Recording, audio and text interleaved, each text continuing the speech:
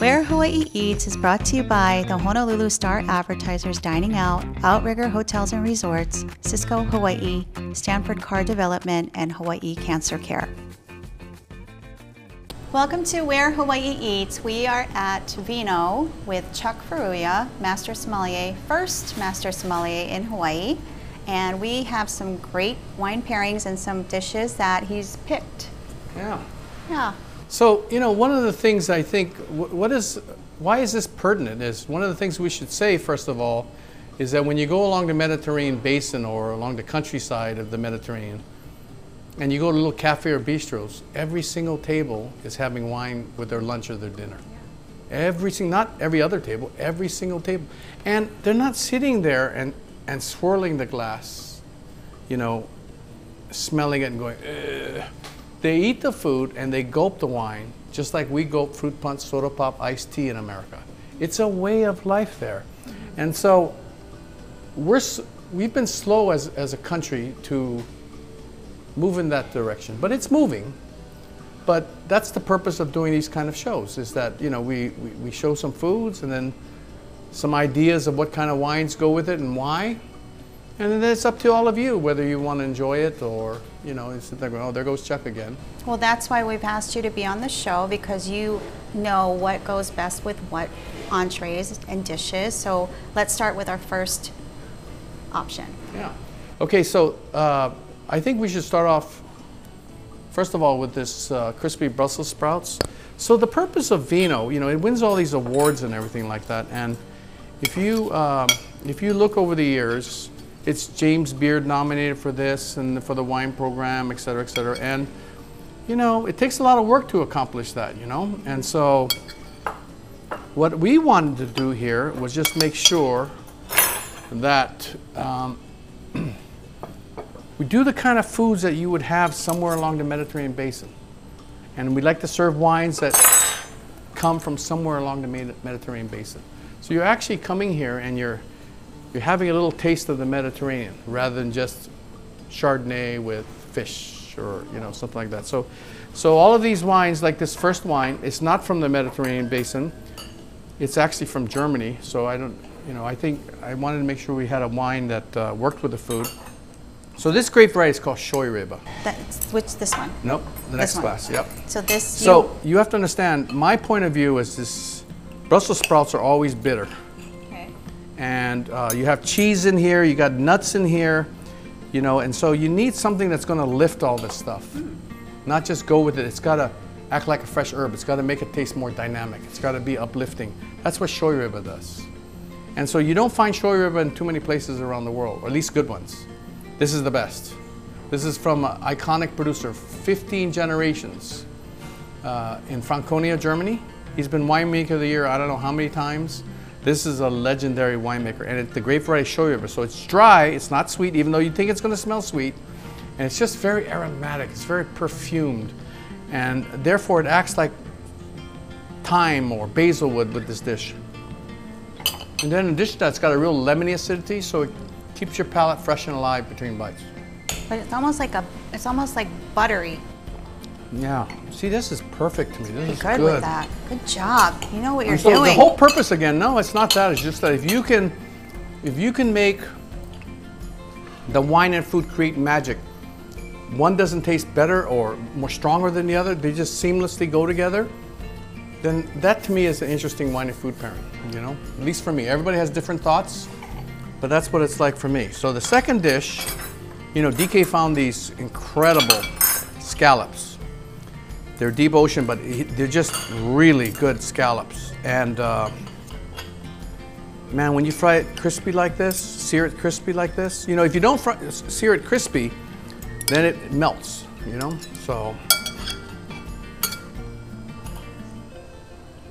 that squidding pasta, you know, it adds a salinity to the whole dish, you know? That's enough, I think. That is enough. That's too big. Just want a small piece. Oh. So the pasta is made in-house. I'm not sure this batch.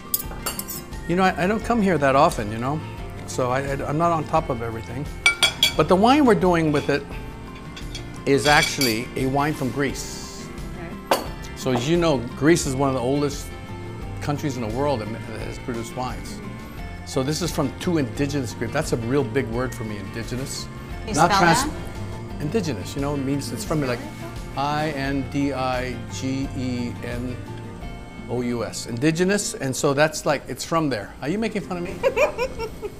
The dishes that you selected so far are really good. Thank and the you. wine pairings are really good. I get lucky with it. once in a while. Eeny, meeny, miny, mo. Get lucky once in a while.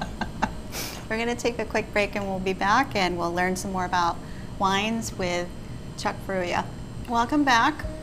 Chuck, which wine did you pick to pair with the Scott? So this is from Greece. This is called the Skouras, Domaine Skouras. It's a one-man show. He's the leader of the modern wine movement in Greece. 2 indigenous grapes, Rhoditis Mascafellaro. Very uplifting again. It's gonna smell like it's sweet. It's not, and it's got this real lemony edge, and that's what goes with the scallops. It's like squeezing a lemon over the scallops. That's what it does. That's exactly what that tastes like. It's really good, and it took us 6.5 years to get that wine to Hawaii. So it's not like it was easy.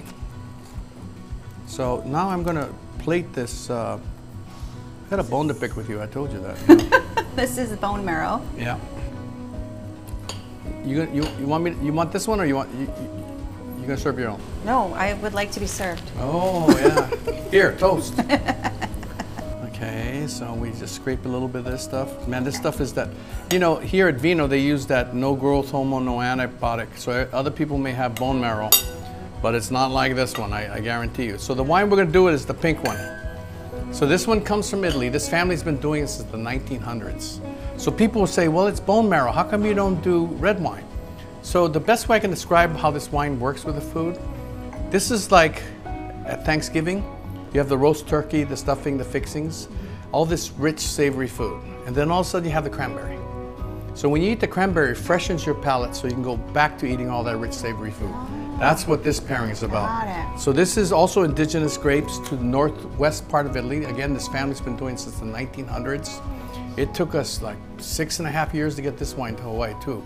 It's not meant to be fancy. It's not meant to be Grand Cru or serious. It's just a country style wine. So it's delicious, light, food friendly, gulpable. That's how it works with food. It did exactly what you said it was going to do. Yeah. And then, this is one of my favorite dishes of all time. So this is the braised Spanish octopus. And this is something you would have in Spain. So it's rustic, it's hearty, it's, you know, it's just got so much flavor. This Spanish octopus, you know, we used to use local octopus, but it doesn't have the same flavor, it doesn't have the same texture. So this is a ham hock white bean stew that goes with it. Keith, the chef, created this specifically for rustic red wines. You know, so you know, octopus has so much flavor, especially the one from Spain. And then he lightly grills it to give it some smoky flavor. And it's just so tender at the same time. And the smoked ham hock stew just gives it more flavor. And then the pickled cabbage just gives it crunch with some exotic Moroccan spices to it. So which wine did you select? The red. Oh, this is a really good wine. This also comes from Italy, Northwest. This is a nearly forgotten grape called Ruche. You never see it. Man, this is, you'll see it's got more aromatics. It's got a rose petal lilac smell. And that's what uplifts the food. So it's not just earthy, black cherries, blackberries. These aromatic grape varieties are really hard to come by, but they're really exciting. They create incredible electricity and dynamics with food. So that's the kind of experience you get. That's why I come here. You know, I think this restaurant has wonderful wines, wonderful foods, and wonderful wine and food possibilities. And it's done in a very neighborhood style. That's why I like coming here. You know, I used to work here, but I don't anymore. But I still love coming here because the food is so darn good, and the wines are really good. You created the wines program here for Vino. Yeah, but it's also now Ivy. You see her walking around. She's a dynamo. So, yeah. And so in addition to that, they have the Sansei food here in the DK Steakhouse. So you can have a lot of fun here with wine and food. 100%. Yeah. So how did you want to become a sommelier?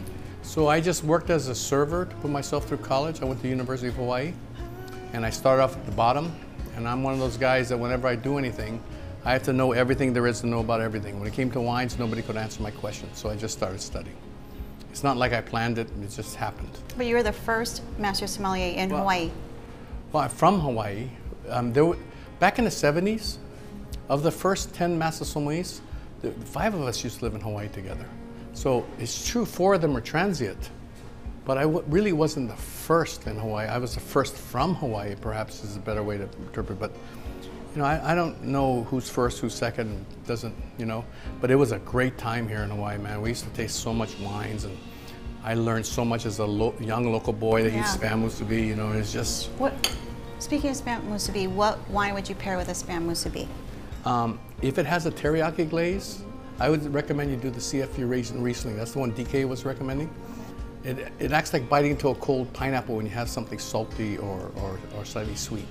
Good to know. So, yeah. Cheers. Thank you so much, Thank you. Chuck, Thanks for for doing having this me. show.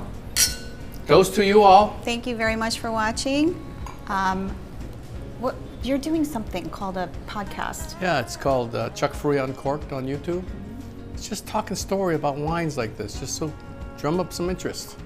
No, I mean, there's a lot to be said about pairings, and everything that you've paired with the food makes perfect sense, made it even that much more delicious. Thank you. So thank you so much for doing this show. Thank you for having me.